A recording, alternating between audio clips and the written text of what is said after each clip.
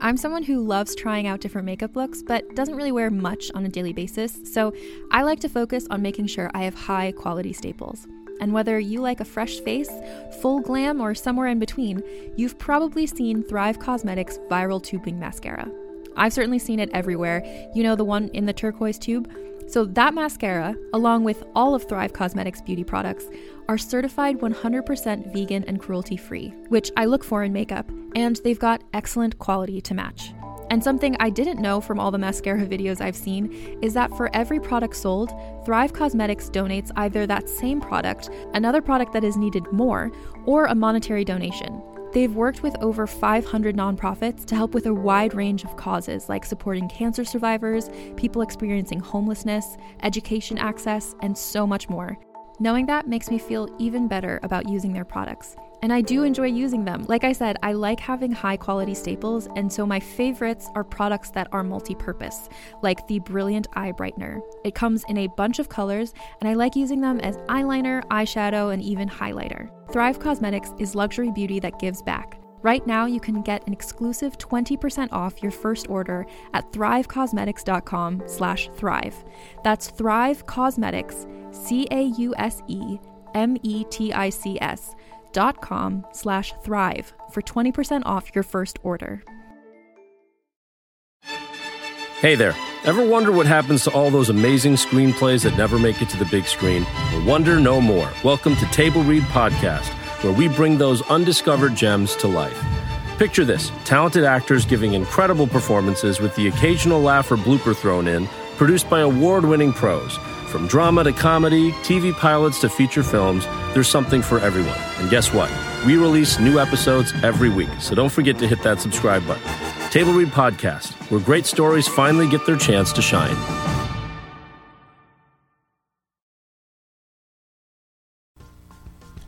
You're listening to Muses and Stuff.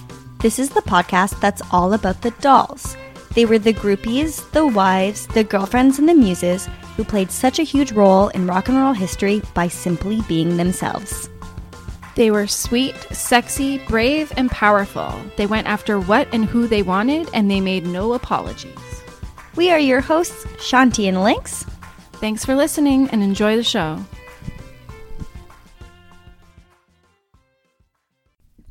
This episode is brought to you by Electrified Porcupine. Electrified Porcupine is a pretty kick-ass website where you can go and read and learn all about music, gaming, wrestling, retro, TV, movies, cartoons, and collectible toys. So go to electrifiedporcupine.com and have a look around. See what you like. Okay, here we are. I'm so excited to kick off this series of episodes that we're going to be doing. So this is the first of 3 Elvis-related episodes. It's, I think, the 40th anniversary of his passing, so we wanted to honor him and do something special. And he had some amazing women in his life, and they have amazing stories, and I'm real excited to get on with this. Yeah. First, we should mention we've already have an episode up of one of Elvis's ladies, Tura Satana. Yes, and she is incredible. Oh, I'm just like, I mean, a part of it, I'm so happy that like the episode is up and I enjoyed doing it, but it was before Lynx was on. Yes, it was. So I didn't, if I would have known, you know, I would well, have we loved can always to do it revisit with you. some other time. I believe they're actually making a documentary about her right now. So when that comes out, like for sure, we'll have to. I'm sure I'll have even more information on her too. So yeah, because we know that Pleasant as well as Pamela have stories about her and have met her. And I got to Elvis- see her live once at a screening of Faster Pussycat, and I got to ask her a question. Are you kidding me? I'm not kidding. How? Like, I learn so much about you every single time that we're together, and you never cease to amaze me. Well, of the experiences that you've had, the people that you met, and you're so friggin' humble about it. Like, well, I can't believe it. Yeah, she's amazing, and that was definitely like a highlight moment for me. Wow. Yeah. Yep. Yeah. So Tura the name doesn't come up in the book that I read that I'll be presenting in the 3rd episode, but her influence on Elvis was certainly present throughout. Yes. And she was his influential. entire life. She was like important at the beginning of his career, especially At the very, very beginning. So today's episode, though, the first one we're going to be doing together, is all about Anne Margaret. Oh, and what's going to be so much fun for me with this is because I did do Tura, and then I'm doing Ginger. Yes. So who's coming in at the end? So we've got the Tura episode, Anne Margaret, Priscilla, and then Ginger. Yes. So you're doing the bookends. You've done. So I'm doing the bookends. bookends, Yes. and I do not know about The middle part. Perfect. about the two in the middle. So I feel a little bit like Ginger in the sense that she was just kind of thrown into Elvis's life, which is how I felt with her in that last bit of the book. And now I get a little bit of context to kind of what she had come into. Perfect. Great, let's do this. So Priscilla came before Anne, but it's important to hear Anne first, I think. I read Anne's book first, and then I read Priscilla's, and I was like, whoa, like, she really filled in a lot of the blanks, and I'm glad I read Anne's first, because I got to, like, know the middle part that Priscilla doesn't cover, because it's not her story, obviously. Great. So we're going to start with Anne. She was born in April 28th, 1941, in a small town in Sweden. And her dad had moved to America just outside of Chicago to work for an electrical company. And her mother took care of her for the first 5 years. And it wasn't until 1946 in November that her and her mother moved to America to live with her pops. So their boat arrived in New York, and her dad, the first day that she was in America, took her to Radio City Music Hall. Oh. And she saw her first ever film there. She saw the Rockettes, I believe. It was like a big, like, whoa, like America, like life. And so she said that the first lady she saw was the Al Jolson story. So she was speechless by the end, and that was kind of her first taste of that kind of life. So Anne was super well behaved as a child, partly because she wanted to be perfect for her parents, especially because she didn't have a dad for the first 5 years. And, you know, being a child, she didn't want him to leave. So she wanted to be perfect, you know, for him. She became a citizen pretty quickly, I believe, and she began dance lessons, and her parents were extremely supportive of her talents. When she was 10 years old, she went back to Sweden to visit her family. This is important because her uncle had a motorcycle, and her dad used to ride too. And at 10 years old, she went on this motorcycle ride, and it unleashed this lifelong obsession with motorcycles. She's a biker chick, and that's an important part of. Interesting. Yes. Okay, everybody keep that in mind for my episode. Yes. I think we're going to start seeing some real themes come up, a lot of similarities. Okay. Oh, yeah. So another thing to keep in mind for this episode is in 1952, her dad had an accident at work where he fell 2 stories onto the concrete. He survived, but it's just a strange foreshadowing. So just remember that happened. So Anne loves singing for her friends and her family. And at 13, a family friend, I believe, got her an audition for a talent show at the time called Amateur Hour. She was nervous, but the minute she went on and the music started, she has this ability to just lose herself in the music. She's actually like a very shy person, but if you watch her perform, you'd never ever know. She sent me a couple of videos. Yeah, she transforms. I was mesmerized. Yeah, she's unbelievable. Like, you have to check her out if you haven't already. She won first place in that talent show, and she got $75. And she went on to do other talent shows, school plays. She started vocal lessons. She got a job as a singer in a band for a couple of years. She had a mentor who was like, I can see a future in film for you. And she was like, no, not me. You know, she didn't see it. After high school, she attended Northwestern for a short time. In high school, she was a cheerleader, and of course in Northwestern, she was a sorority girl. But she got involved with a band, and she had her first boyfriend. They were called the Subtle Tones. Eventually, that band ended up in LA and Vegas. I actually kind of like that name. The Subtle Tones? Yeah.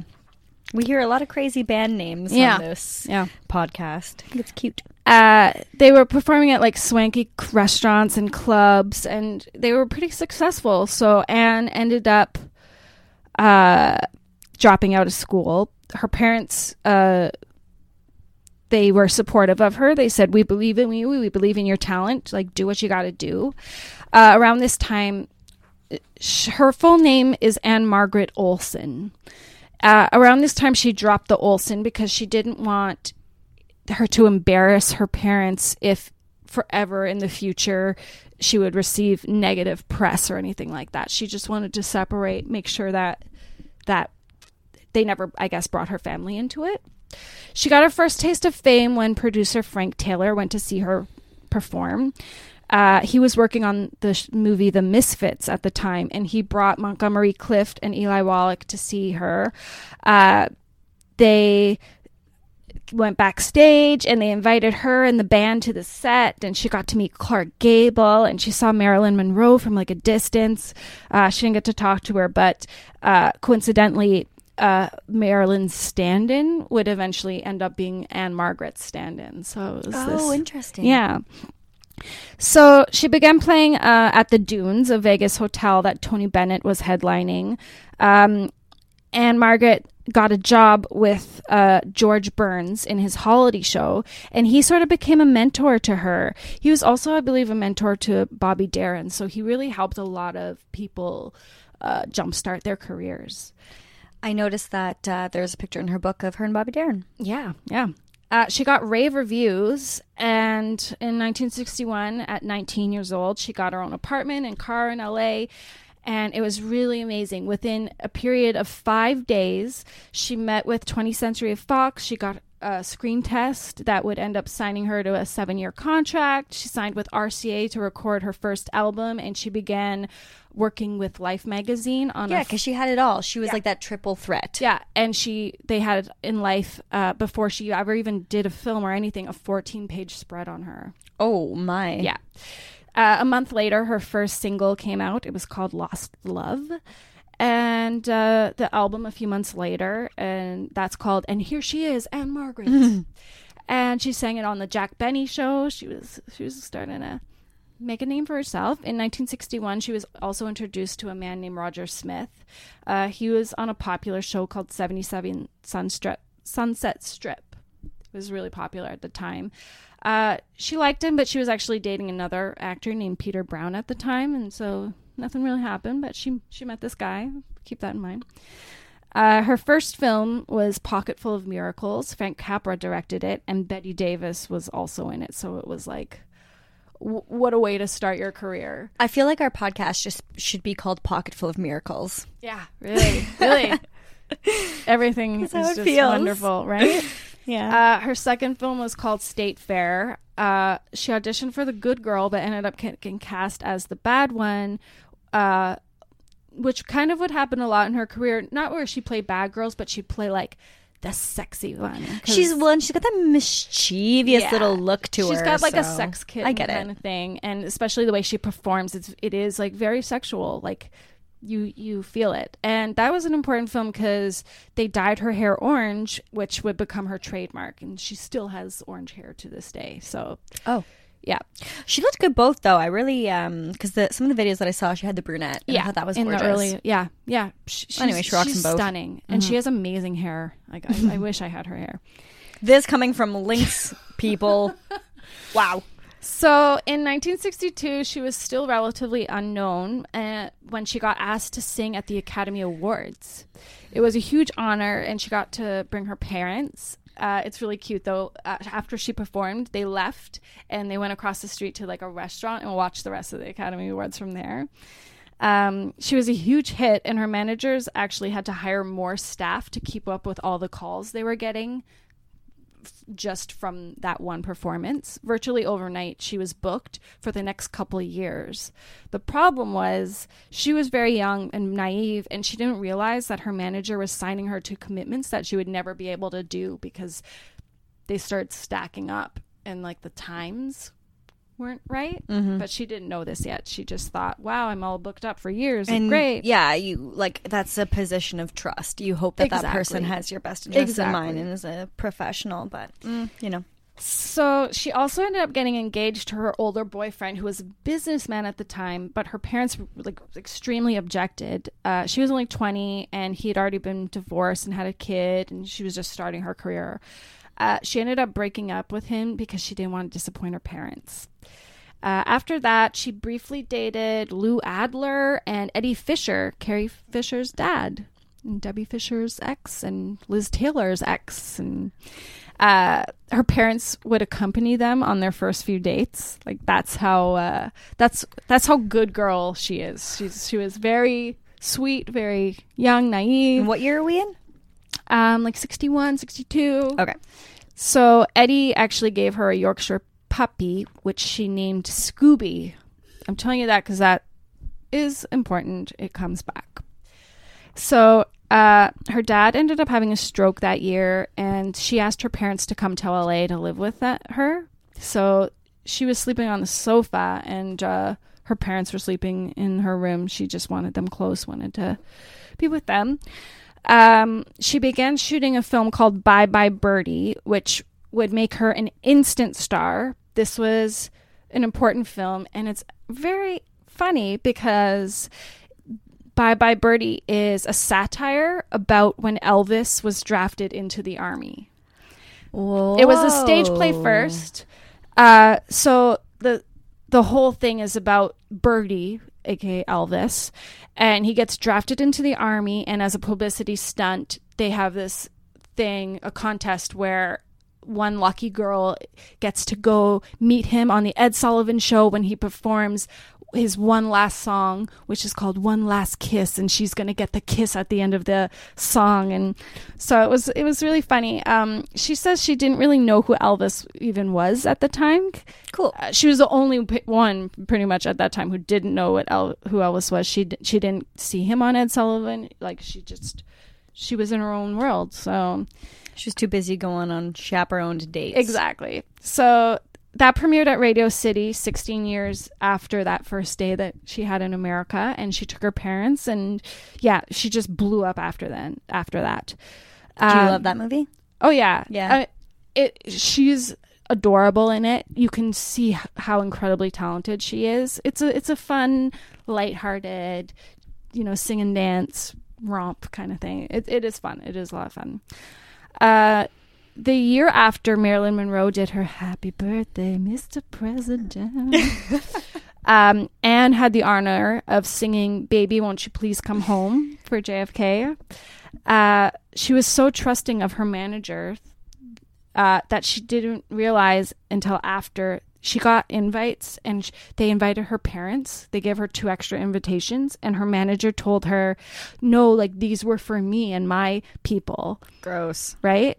And so she was pretty heartbroken like years later when she found that out. So after Bye Bye Birdie came rehearsals for a movie called Viva Las Vegas. I know that one. Yes. So yeah, and didn't really know much about Elvis. So when they were introduced, they both said, I've heard a lot about you. And they said it at the same time, and that sort of broke the ice. They were like laughing at each other. And she said that she remembers Elvis looked great in a suit and a tie, and she wore this really cute white knit jacket and skirt. He was so hot. Oh, God, yeah. Like, at that moment. That was like him in his prime. Oh, my Yes. God. They're both kind of like looked very conservative at the time when they met, both in these suits. She says, little did we know we both shared a devil within. So, yeah, both were shy and quiet as themselves, but they obviously really let loose when they were performing.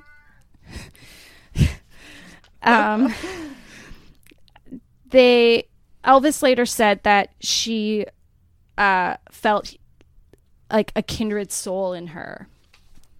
So she says they both felt a current, an electricity that went straight through us. It would become a force we could not control. She describes Elvis. I know that force. Oh, yeah. She describes Elvis as happy, fun, loving, and good, enjoying life to the fullest at this time. everyone on set could sense the sparks that were happening, especially the press, who wrote a lot of stories about them flirting and the electricity. And Anne and Elvis really felt music in the same visceral way. She says, "We looked at each other move and saw virtual mirror images. It was like discovering a long-lost relative, a soulmate." It wasn't just music and performing they had in common. As you know, they had a love of motorcycles. They had a very tight-knit family, very private. They both were kind of uncomfortable with fame. I did not know this until I read Priscilla. But Priscilla was back home in Graceland when all this was happening. What do you mean in Graceland? Like at their house in Graceland. So she's not in LA. And she's back home waiting for Elvis. I'm wondering when Elvis moved into Graceland. Years before. Okay. Like they always... So he had been there for a long time. Yes. And so he meets Anne Margaret. Priscilla is already in the picture. Yes. And Priscilla's reading, like, in the papers, all these rumors, being like, what the hell is happening? Okay. Yeah, I definitely thought maybe just it was like a clean break. Anne came before Priscilla. No, there was... So keep in mind when all this is happening, Priscilla is back home waiting for Elvis to come. Oh. Anyway, on Elvis and Anne's first date... he took her out with all his huge entourage, but she was used to chaperones, obviously. So they're going on dates at this point. Yes. So he has a girlfriend, but he's dating. Yes. Okay. Elvis did this with all of his co-stars, basically. And because what we are going to come to learn, if you don't already know, is what Elvis wants, Elvis gets. Yes.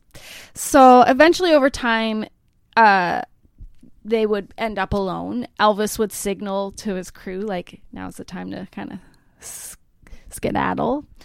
And she says that they would talk till 4 a.m. about anything and everything. And here's a quote. "We let ourselves come together naturally without analyzing or worrying about it. It was fun, joy, admiration, and love in its purest form." Elvis's crew would say, like, "You found the female you." We were indeed soulmates, shy on the outside, but unbridled within. We both lived on the edge and were both self-destructive in our own ways. Years later, I would struggle to save myself. I only wish I could have saved Elvis. So there's an amazing number in the movie called Cheek to Cheek, and she talks about how that wasn't choreographed. They just put the music on and they just moved together. They also really loved playing around offset, and talks of impromptu performances on lazy evenings with their friends all around. They would just get up and like sing and dance and like have that. Yeah. Elvis would also come over to her house. In her book, she actually has this adorable photo of Elvis and her and Anne's landlady. Elvis like went to her elderly landlady's birthday party. So, oh yeah, that picture's cute. Yeah. She says that they would ride together on their motorcycles all over LA unrecognized. Elvis also loved jokes. He loved playing pranks, and she says one time he actually came over on a tandem bicycle and they pedaled that all over Bel Air, and people would honk and they would wave, and they did like really cute things. And they also just loved riding around in his car all night, listening to music and talking. Elvis loved giving gifts too, and Anne talks about this beautiful, she had a pink room, and Elvis bought her, or he commissioned a round pink bed for her, which she just treasured. As you know, I'm sure Elvis mentioned it, or Ginger mentions it. Elvis had very few people he truly trusted, and became one of them. His wish was that we would stay together, but of course, we both knew that was impossible. And that was what was so difficult about our relationship. Elvis and I knew he had commitments, promises to keep, and vows to keep his word. Both of us knew no matter how much we loved each other, no matter how strong our bond, we weren't going to last. We tried not to think about it. So obviously she's talking about Priscilla back home. They did apparently have talks of marriage, though. There's a shot in the film where she's in a wedding dress. They're getting married. The press got wind of that photograph and like really had a field day. They reported they were getting married. Anne was really upset and hurt, and it was the first time she really experienced how terrible the media could be. And she was also terrified that Elvis would think that she was behind that. And it's interesting, in Priscilla's book, she actually mentions this because obviously Priscilla's like, why does it say you're getting married to Anne Margaret? And Elvis was like, I can't believe she did this. But he was like putting that on for Priscilla. So Kennedy died when they were filming this film, and she says she went straight to Elvis's and they clung together and cried and tried to make sense of it. And after, he was still talking about that even when he was with Ginger. He like had some theories and stuff. And he didn't really let that go.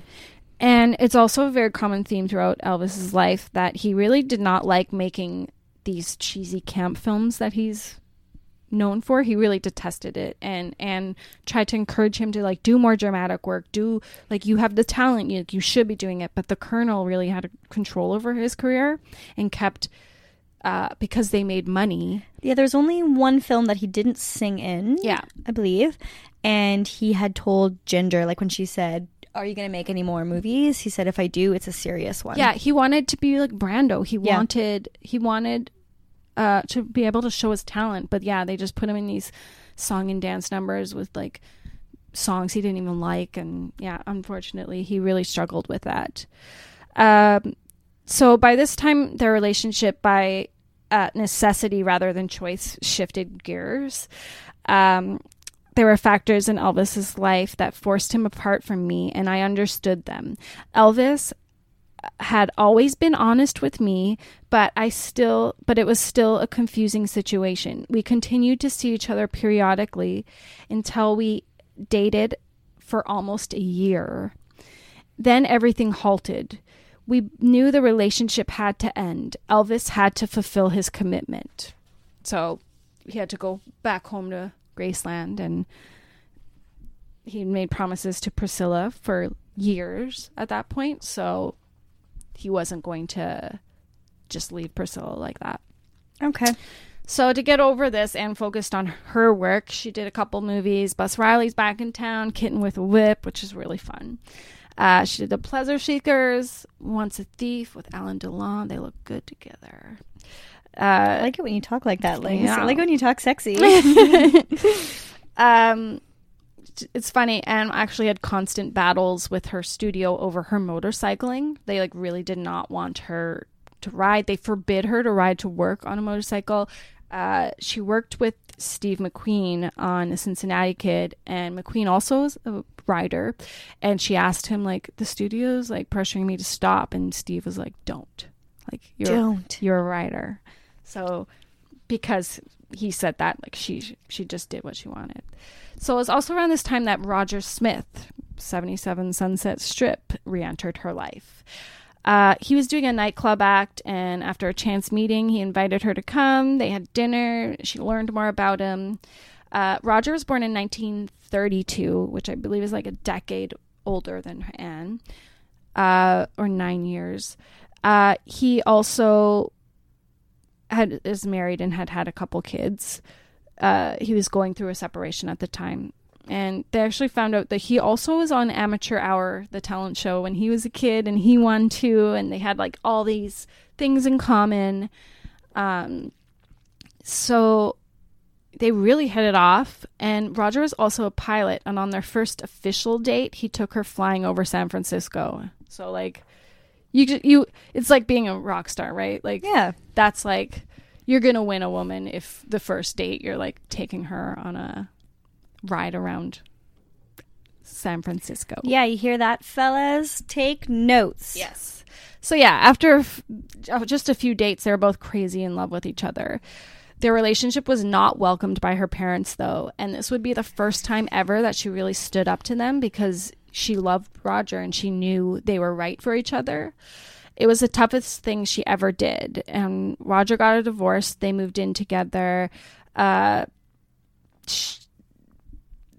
He proposed in 1966 while they were in New York in Central Park on like a carriage ride.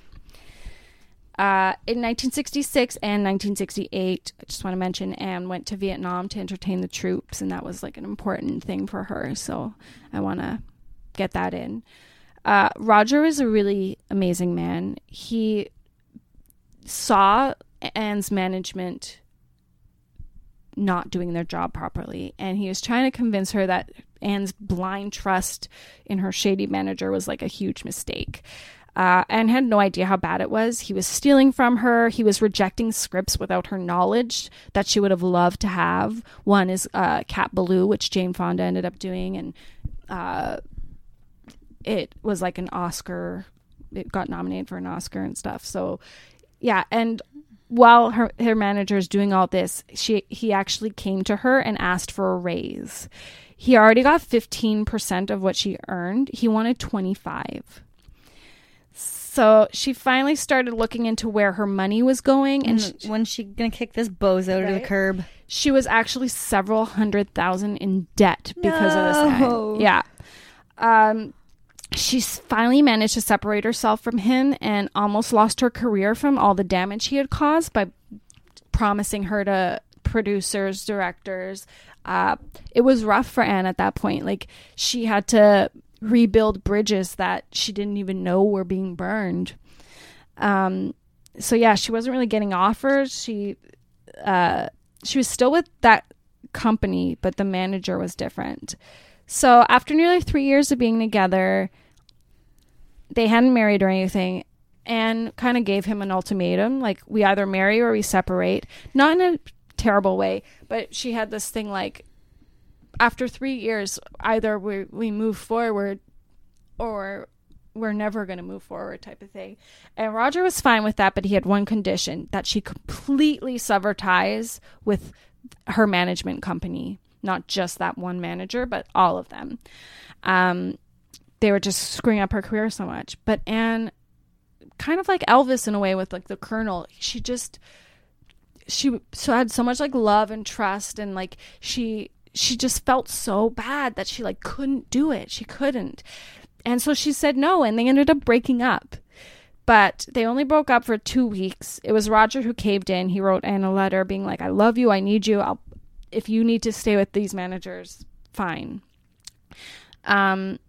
On May 8th, 1967, they got married. It was not a happy day because Anne's parents were still struggling to accept it. They did not come to the wedding. Man, like back in the day, like I'm like back visiting my family and stuff, and like my aunts, uncles, mom, whatever, like all of their parents were all up in their business, being like, don't date him, don't date her, I forbid you, blah, blah, blah. And a lot of them had to go against parents' wishes to like, and that's hard even my to aunt do. marrying my uncle. Yeah. Like, that's a hard thing to do when you really love and you have that connection. You don't want to ever disappoint your parents, you know? Yeah. My parents, like, luckily, like when they meet somebody, they don't really say anything. But afterwards, if I'm like, that wasn't really, Yeah. They're kind of like, I knew it, but I didn't want to say anything because I know how my parents were, and I just want you to make your own.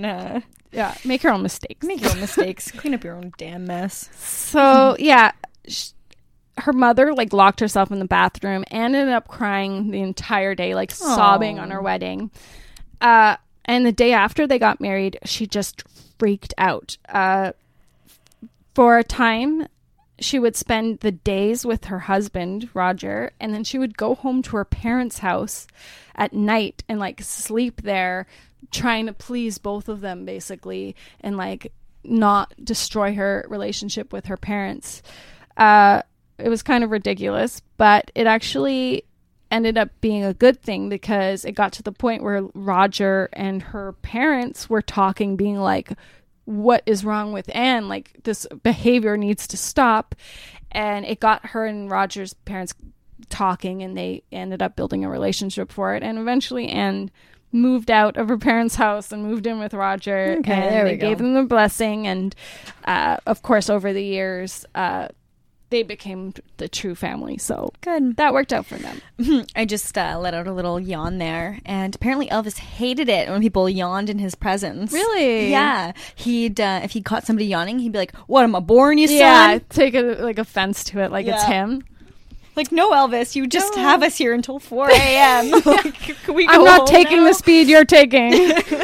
Oh, man. So one time they went to see her old flame Eddie Fisher play, and Anne realized how much she missed the stage, and she turned to Roger and she was like, "One day I'm going to have my own show." And Roger was like, "Let's do it. Now's the time." And she was scared, but she, with Roger's, pushing her, she ended up doing her own show at the Riviera. This was June 1967. On the first night, Elvis sent her a huge bouquet of flowers shaped like a guitar. And this is something he would do for every opening night that she ever had until he died. Wow. So toward the end of that 5-week run, Elvis and his dad, Vernon, and some of his entourage came to see her perform. Elvis went backstage after, and that old flame was just as strong as ever. He congratulated her on everything, and then his smile faded. He said that it should be the other way around because he was so unhappy with his work. He's like, I should be doing this too. It was a dark time for him. So he was kind of inspired by her and what she was doing.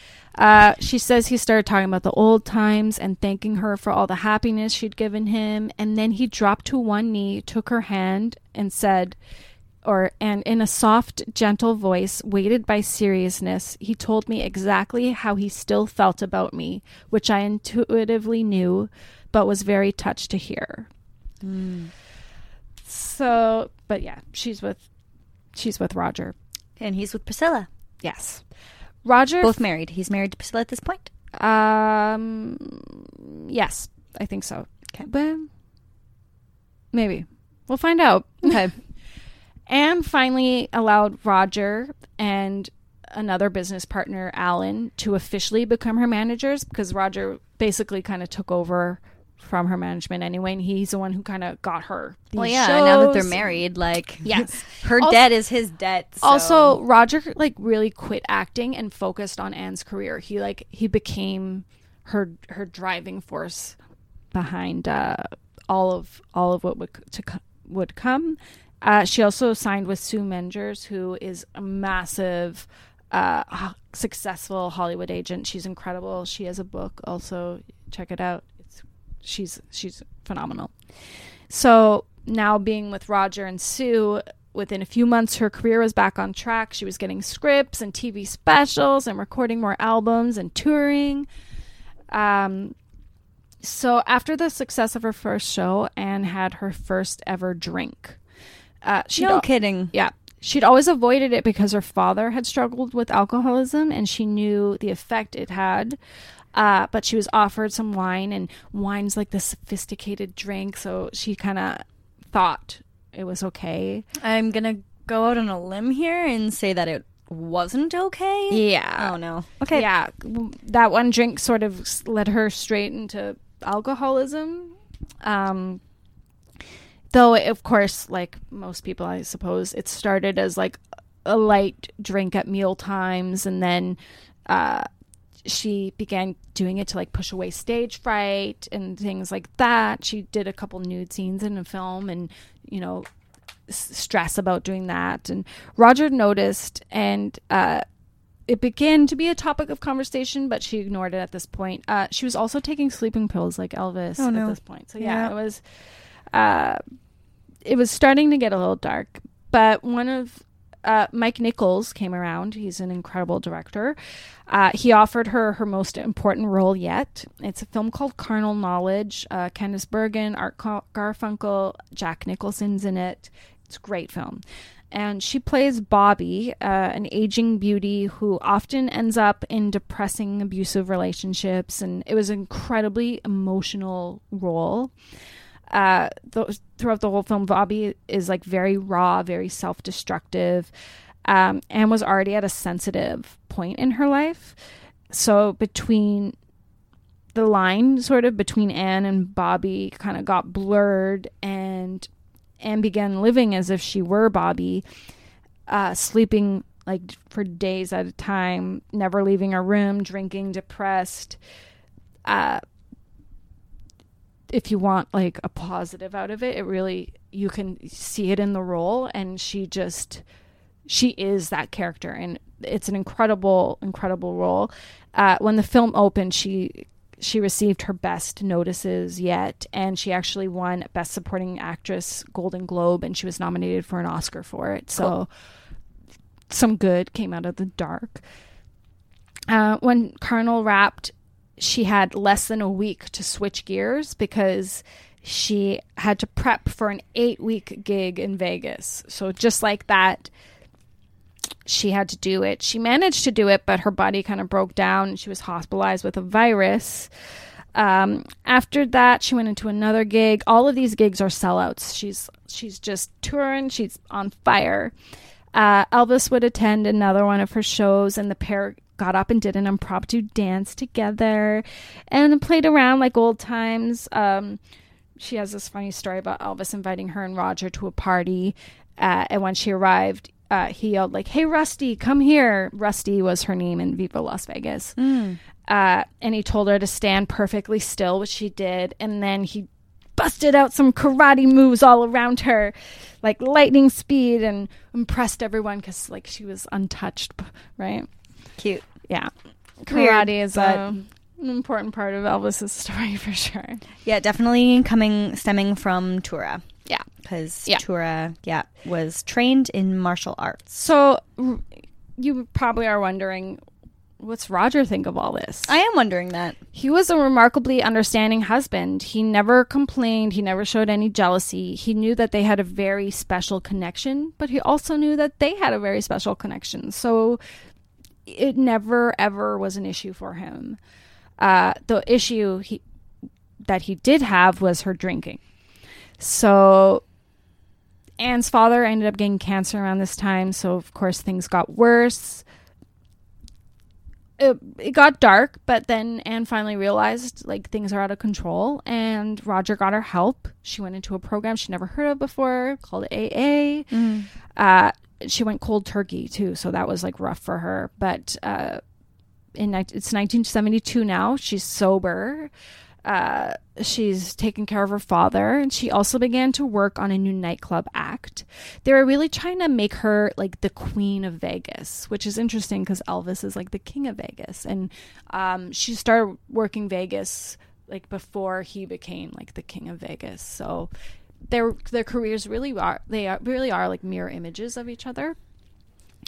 So this act would begin with her being lowered from 22 feet off the ground, singing Clapton's After Midnight. So rehearsals went great. Roger would always be there for a gig. This one opening, he had to attend to family matters, so he wasn't there. Anne did the first show. She did 2 shows in one night. Went great. But someone... Oh, I'm remembering the thing from the beginning when you foreshadowed. Yes. Okay. Someone changed the rigging on the platform before the second gig, and instead of 1 pipe, there is now 2 done to eliminate some of the sway that apparently was happening. So when the second show started, the 2 pipes suddenly went out of sync, and it flipped upside down. Anne fell 22 feet face down. Oh, my God. Yeah.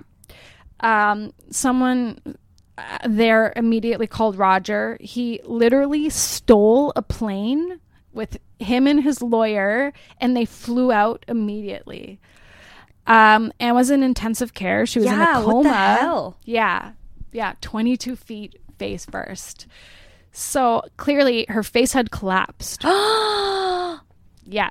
Oh. It was swollen beyond recognition. The bones in her face were fractured and broken. Her jaw was broken in 2 places. Her left arm broken in 2 places. She had a massive gash in her leg. It was intense. So the lawyer, their friend Daniel, he had been reading about new developments in facial surgery, and immediately he was like, let's call the best surgeons. They flew Anne back to LA to get the best care, even though that was very risky, but they knew it was important. The doctors worked on her for 5 hours and reconstructed her cheekbone. They fitting the 50 small bone fragments around a tiny ball of string that had been coated with penicillin and stuck inside her cheek. She had her jaw wired shut. Her arm was in a cast. Her leg was all bandaged up. Her dad, as I mentioned, had cancer. It was terminal. When Anne came out of her coma and, realized everything that was happening, she made it her mission to show her dad before he passed, I'm okay. Like, don't worry about me. Wow. So that was really the driving force behind her healing. She had been booked to do another Vegas act in late November. Remember, she fell in September, I believe. So she told them not to cancel that show. The accident was on September 10th, 1972, and they were to perform in Vegas November 28th. So like 10 weeks later. Anne's 31 at this point. Her body was not 100%, but she gave 100%, and she did it. She recovered enough. What a badass. Right? Like 22 feet face down, and within 10 weeks, you're back on stage, not being afraid. She did it like all for her dad. Like, look, I'm up. I'm performing again. So, yeah, her dad passed away 2 months after that. Elvis was also performing at the same time. He called her in the middle of the night all the time, telling her how lonely he was and how he still loved her. What you doing? He asked her to come to him, but she said she couldn't. And he said, I know, but... Sounds like she has a pretty great husband. Yes. Elvis was like, I know, but I just want you to know I still feel the same. I'm here. So, yeah. Anne's dad passed away. This was hard for her. She slipped. She took a lot of pills. She almost had an accident with that. That made her get help again. So that was good. Her and Roger moved to Malibu, and Anne began like a soul-searching kind of part in her life. She's 31. She's, growing as a woman and as an individual. It was a very important time for her. Also, yeah, when you hit your approach and then hit your 30s as a woman, it's a whole new ball game. It is. It is. Yeah. New cycle. And it's a great period for like growth. So yeah, she was going through that. Also, Roger's children began spending more time with them, and they began calling her mom. Anne and Roger very badly wanted to have children, and they tried for years without any success. So for her to connect with his kids, it was very important to her. So this was a good time for her after all that. In 1974, Anne got probably her most iconic role, which was Nora in the movie Tommy. Oh, cool. Yeah. She learned all 11 songs on the flight over, and she spent a lot of time with Pete Townsend to understand the rock opera and her role. And if you haven't seen it, Tina Turner, Eric Clapton, Elton John, Jack Nicholson, Oliver Reed, and of course the Who are in it. It was apparently a blast to shoot. She talks about like one time admiring a ring that was on Keith Moon's finger, a diamond ring, and he just immediately took it off and gave it to Keith her. Moon. She talks about Eric Clapton like always jamming on set and people would come and go, and like he would, right? Like there's always like blues music playing in the background, and she became good friends with Tina Turner. Tina was going through the Ike drama at the time and tried to help her, and did a lot of TV specials in the 70s, and one of them she invited Tina on, and they got to like really connect. So Anne actually injured herself on the set of Tommy. She acquired 27 stitches on her hand. She smashes a TV in it, and she I guess knocked her hand into it. Oh, I can't wait to talk about all the TV smashing in my episode. Oh yeah. I got some of those stories with Priscilla too. Okay, cool. Anne got a Golden Globe for Best Actress and an Oscar nomination for her role in Tommy. It's a very I'm assuming you haven't seen it. It's very wild. I don't want to spoil it for you, but you got to see it. I'm gonna watch it tonight. Yeah, do it. Okay. So yeah, lots of TV specials. Roger's a huge part of her creative team. And yeah, her and Elvis still kept in touch and sent messages to each other through like their mutual friends and stuff. Actually, somebody asked me the other day, "What kind of movies do you like?" And I was like, I don't know. That's such a broad question. I never answer things like that. I know. Or like, So what's your favorite band? What's your favorite song? I'm like, how the hell does anyone like choose just one? I don't know. I know. I should have just been like, any movie that Lynx tells me to watch, because that's the only movies that I watch now. Awesome. I like that answer. Anne and Roger gave Elvis a beautiful slot machine, and instead of like 3 gold bars coming up, it was 3 guitars. Cute. Yeah. So yeah, and Elvis, like always, were always connected. And it's around this time that she started worrying about Elvis because she was hearing things through people. And when she opened on her next gig at the Hilton on August 15th, 1977, there was no guitar-shaped flowers there. And she immediately knew, oh my God, something's wrong. It was the first time in 10 years that there wasn't this flower bouquet arrangement. So she performed past midnight. So she was like, I'm going to call Elvis in the morning, make sure things are okay. She ended up being awoken by a phone call from a mutual friend telling her Elvis had passed. She was devastated. Roger asked the Hilton. And confused, probably. Yeah, absolutely. I think a lot of people were shocked and confused. Absolutely, yeah. Roger asked the Hilton to cancel the 2 gigs that evening because she was so distraught, and they refused, and she had to go on that night and perform like 2 shows with this on her mind. But the next day they both flew out to Memphis. She was there for his funeral. She held Vernon's hand, and they both sobbed. Ginger does not mention that. Yeah, Priscilla does. Okay, well, Ginger mentions Priscilla at the funeral, but not Anne. Yeah. Maybe she didn't even know she was there. Probably it's possible not. she didn't even know who she was. She seemed like, because she was very young, Ginger. Yes. So she For might have sure. just been in her own. And Elvis probably never mentioned that. No, and Anne wasn't mentioned. Of course, because Priscilla knew that Anne and Elvis had an affair, so it's not like Priscilla wanted to see Anne there. Sure. But Priscilla does mention in the book that Anne came to her and her condolences were so sincere that she truly felt a bond with her that day, and it was special. 3 months. I mean, like, all things aside, like, it is Elvis. You know what I mean? Like, it would have been, everybody I think would have been shocked if Elvis was just that, like, one woman man. Yeah. You know, like, and at that point, the way that they worked it out, especially in that decade, and it's like good for them. Yeah. Like, and yeah, exactly. At that point, like, what are you still going to hold on to grudges? Like, everyone here's grieving. You might as well grieve together and, try to process this. Yeah. 3 months after his death, NBC asked her to host a 2-hour Memories of Elvis tribute. She says, to this day, it's remained one of the most difficult, wrenching jobs I've ever undertaken.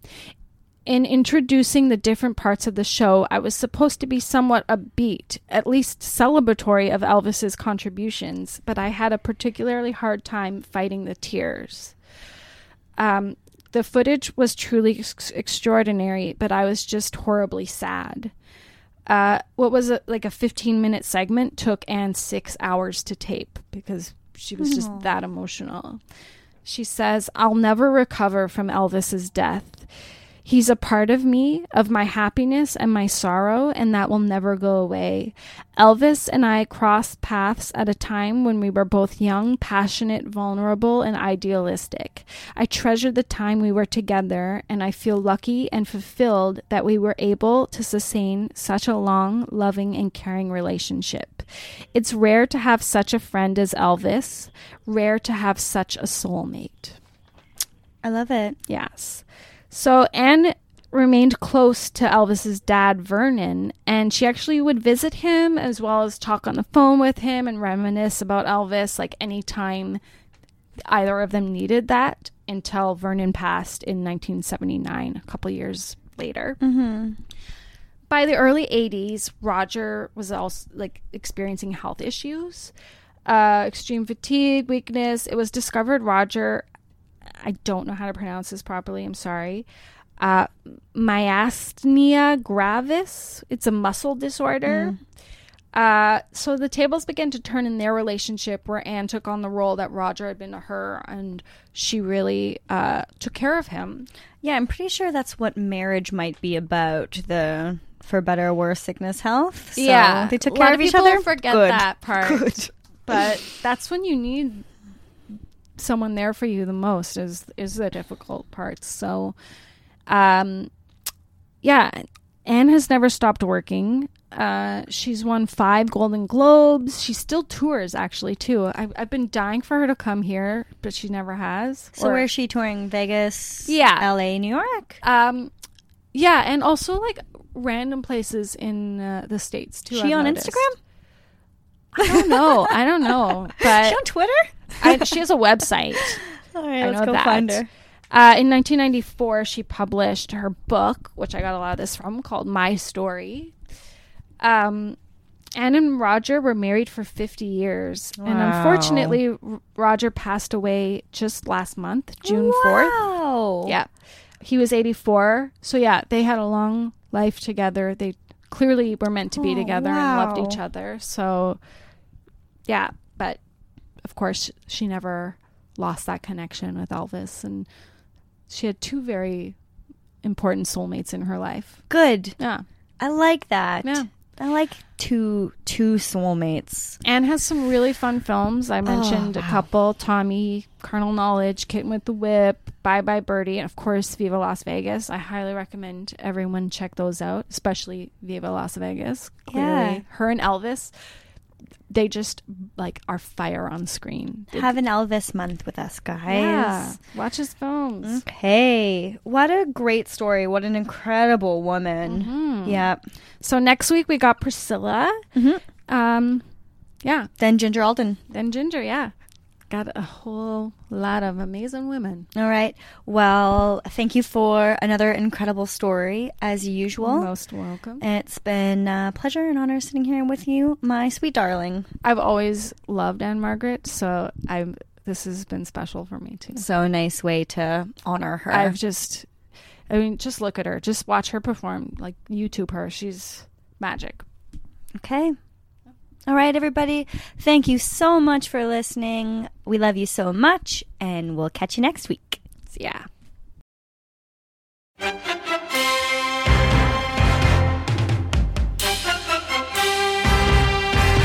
Hello, friends. This is Mark Nell, executive producer of the Table Read podcast, where imagination meets performance. As we wrap up an incredible season 1, we want to take a moment to express our heartfelt gratitude to each and every one of you who tuned in and supported us on this amazing journey.